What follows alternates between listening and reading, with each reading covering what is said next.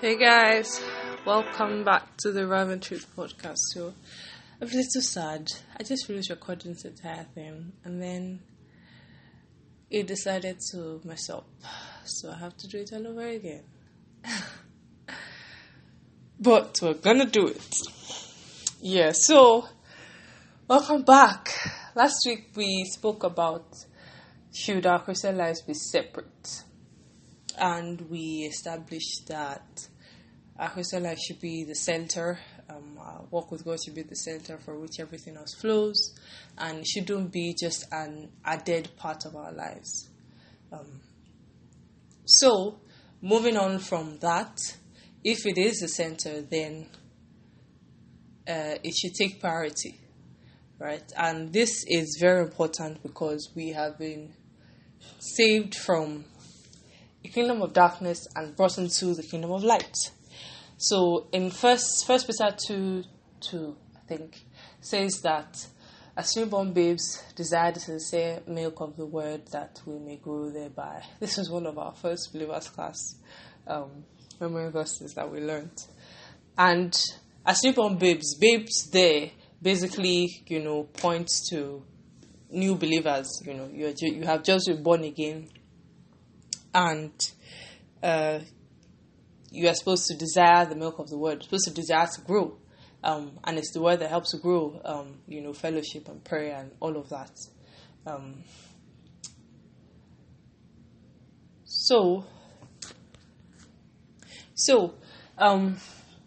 In the kingdom of darkness, there were things that you did, there were things that were priority, there were the norms, there were the ways. Right? When you come into the kingdom of light, into the kingdom of God, right? You don't just automatically unlearn everything that you knew before, right? So yes, you have been saved and you have received the Holy Spirit and all of that. You don't automatically unlearn everything, right? But as you come in, you're supposed to learn, and grow and all of those things. It's interesting that Jesus Christ would say, "Seek ye first the kingdom of God and His righteousness, and then all those things will be added unto you." I feel like that kind of tells us that you can be in the kingdom and not seek the kingdom first, right? And then if we go on to Matthew 6 verse 9, let me quickly go there. So it says, "After this manner, therefore, pray ye, Our Father which art in heaven, hallowed be thy name. Thy kingdom come, thy will be done on earth as it is in heaven." So just the first verse 9, Our Father. It's very interesting to note that it did not say, Jesus Christ did not say, our God or our Lord or any of those things. Our Father was deliberately used to imply a relationship, right? So obviously our relationship with God is priority in the kingdom, right? We have not been saved just so we can be among the number. Like, funny enough, we had a family prayer thingy yesterday, and one of my aunties said something. She said that God has no grandchildren, right?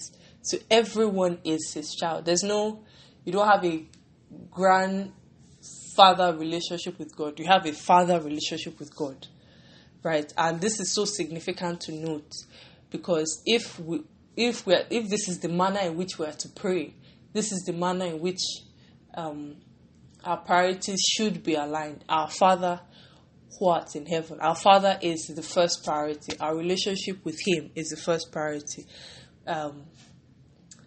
And then other things follow, right? So it is very possible for you to be serving in church and, doing all these good things that you're supposed to be doing, and you do not have a relationship. You don't have a growing relationship with your Father, right? And don't forget, I think in Romans it says that now we can cry, Abba, Father. We couldn't do that before, but now that we are saved and we have received the spirit of adoption, we can cry, Abba, Father. In other words, we can now have a father-child relationship with God. This is one of the reasons why Jesus Christ died, so we can have this father-child relationship with God, right? And this is priority. And no matter how far you go, if you become a reverend or a bishop or you're a pastor or you're a missionary, you're a whatever, you're a believer, whatever rank,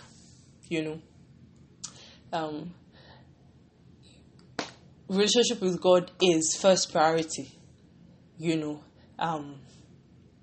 and obviously there are many ways that they are, through the word, through prayer, fellowship with believers, all of those things, right? And then goes on to say, thy kingdom come. So if it says thy kingdom come,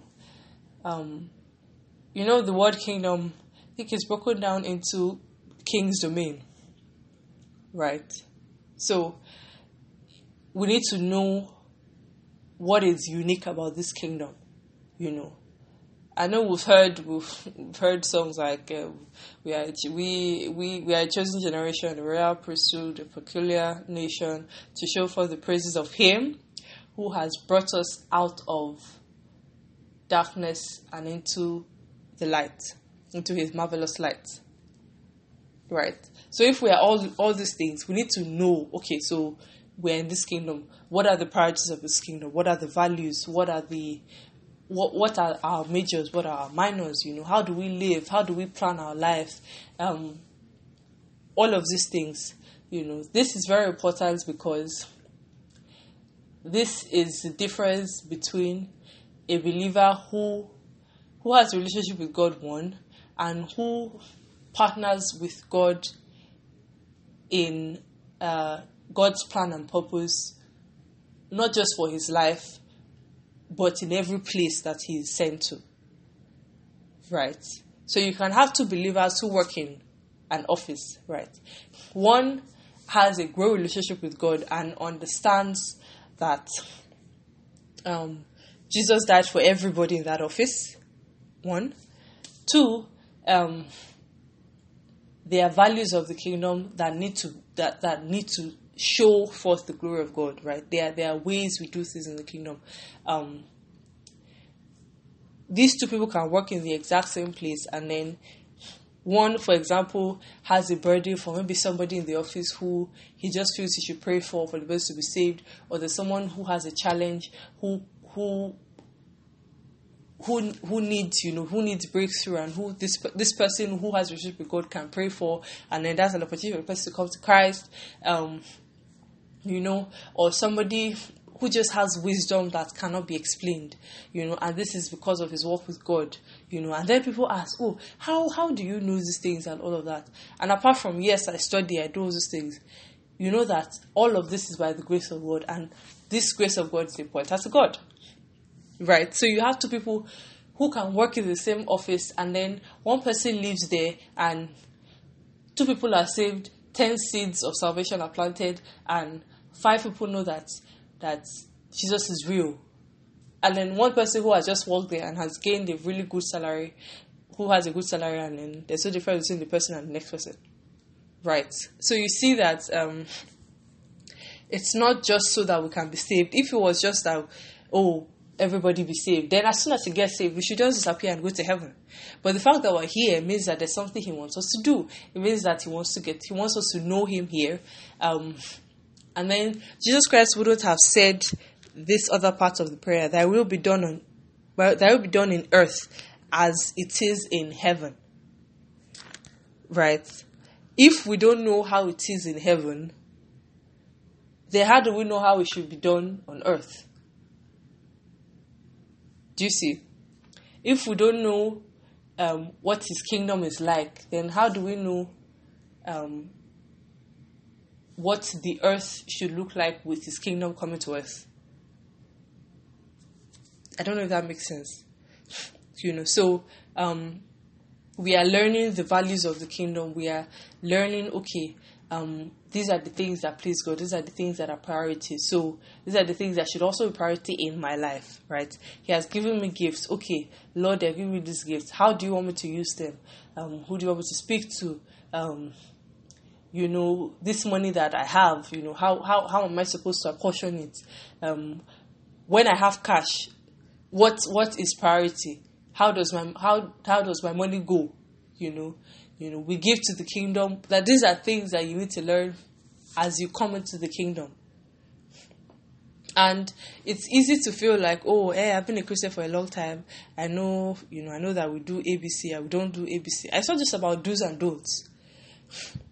If it was just about that, then as soon as we got saved, because we have the Spirit of God, we should just be like robots, clockwork, do this, do that, don't do that, don't do that. But He wants us to actually have a relationship, which is why Jesus Christ said that He was going to send the Comforter who will lead us into all truth.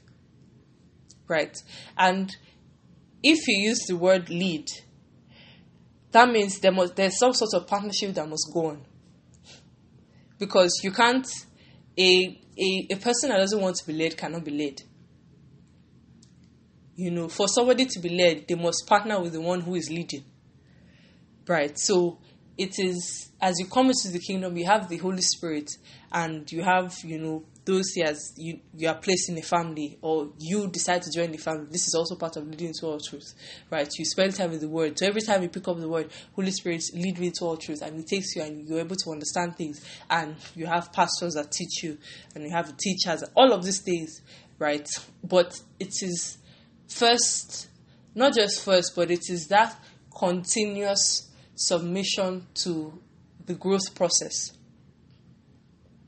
It's that continuous submission to, okay, so in this area, I don't know, Lord. I don't know. What do you think about this? What does your word say about this? How should I live my life? For example, if we go back to Matthew 6, right? Later, let me go down. Matthew 6. Okay, Jesus Christ talks about that if God, takes care of, the grasses and all of those things, then I want to take care of you. Right? These are things that we need to, in a way, sometimes it's difficult for our brain to understand, because we want to get it done. We want to, have the full plan and all of those things. But in the kingdom, we don't worship what is given. We worship the giver. Right? This is a clash. We're not in pursuit of the gift. We're in pursuit of the giver. We're in pursuit of His heart. We're in pursuit of aligning our hearts to His plans and purposes per time in every place. We're in pursuit of saying yes to Him, to His will. We're in pursuit of having the Great Commission be our life's primary purpose. That is our pursuit. We are seeking first the kingdom. We're not seeking the kingdom as an attachment after we have gotten all these other things. Okay, Lord, I now have money. Oh yeah, let's go and give to the kingdom. I now have money. Oh, let me do this. Nah, that's not how it works. It's the other way around. And it's a process, which is why in is it First Timothy 12? First Timothy 12. Yeah, First Timothy 12 verse 1. I should learn these verses.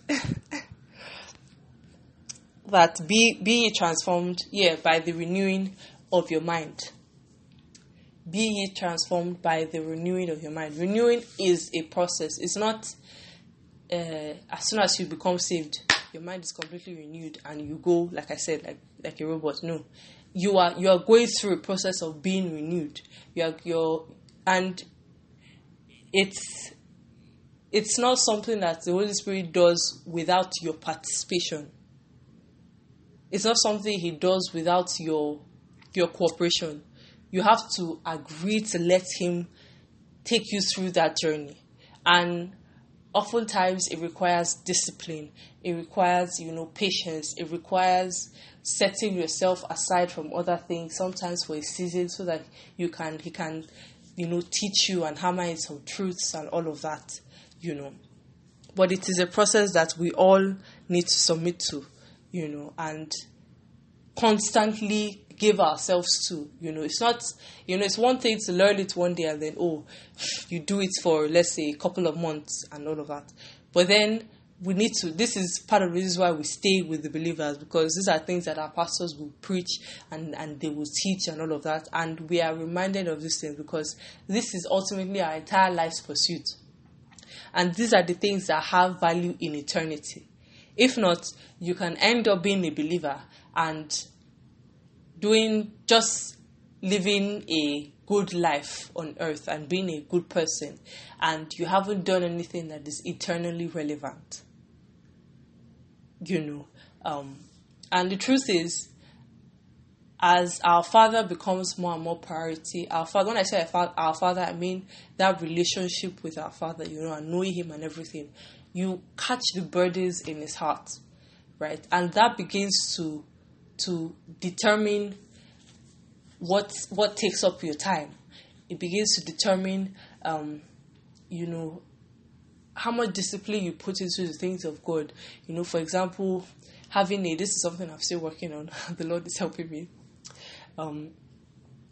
Regular prayer times, Bible study, not just reading a verse. I mean, nothing wrong with just reading a verse, but doing studies, understanding the word, and understanding that if you were to be sent to a place where there are 5 people, right, that do not have access to the internet, and they do not have access to maybe any other believers, and you're the only believer there, that you can stay there and pray for these souls to be won, and after the souls are won, you can walk with them, with the Holy Spirit, of course, to teach them these things that you have also learned.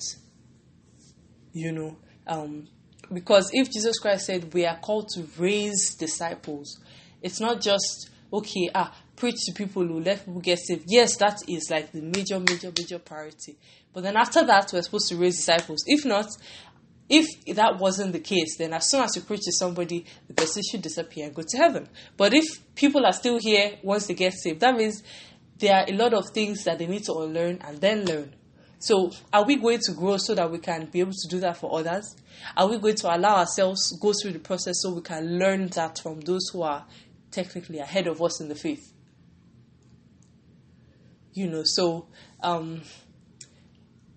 I hope that this helps you realize that our priorities are unique in the kingdom, and they don't change because you now have more money, or you are now married, or you now have children, or you are now a CEO. They don't change because of those things. Our priorities are our priorities. If anything, the expression of them evolves as we go through the different stages of life. Right? So I really pray that if you haven't, and if maybe you have forgotten about this, and this is just a reminder, that you would submit to letting the Holy Spirit lead you into all truth, and letting Him teach you, the things that you need to learn. So, thank you very much for joining me again. I'm really thankful, and I pray that these words are helpful. I pray that they really help you on your journey, even as they're helping me on my journey. God bless you so much, and then next week we'll be back by the grace of God.